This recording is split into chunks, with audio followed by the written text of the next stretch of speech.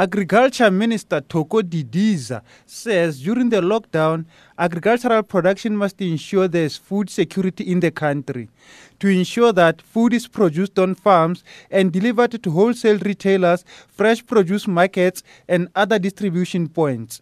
Didiza has called on qualifying farmers to apply for financial assistance. Last week, I indicated that the department has allocated 1.2 billion for small-scale farmers in our response to increase production. I also indicated that I would pronounce on the details of this allocation. Today, therefore, I'm pleased to announce that the application forms for this funding will be opened from 8 April 2020, that is Wednesday this week, and will close on the 22nd of April. It has to be noted that no applications will be accepted after the closing date. Minister Didiza explains the farmers that qualifies for this relief.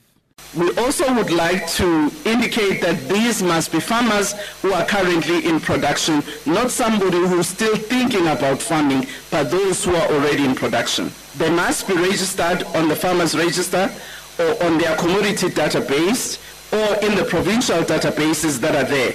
But we also want to say those who are not registered, they will be registered when they make their applications. It must also be communal farmers, smallholders and communal farmers with an annual turnover between 20,000 and 1 million annually.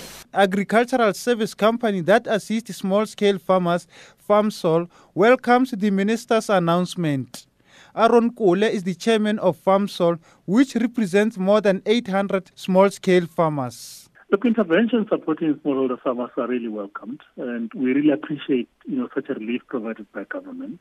But also it is important to ensure that the relief impacts the farmers positively through the procurement of correct, cultivar, seeds, and the soil correction interventions, as the minister has mentioned.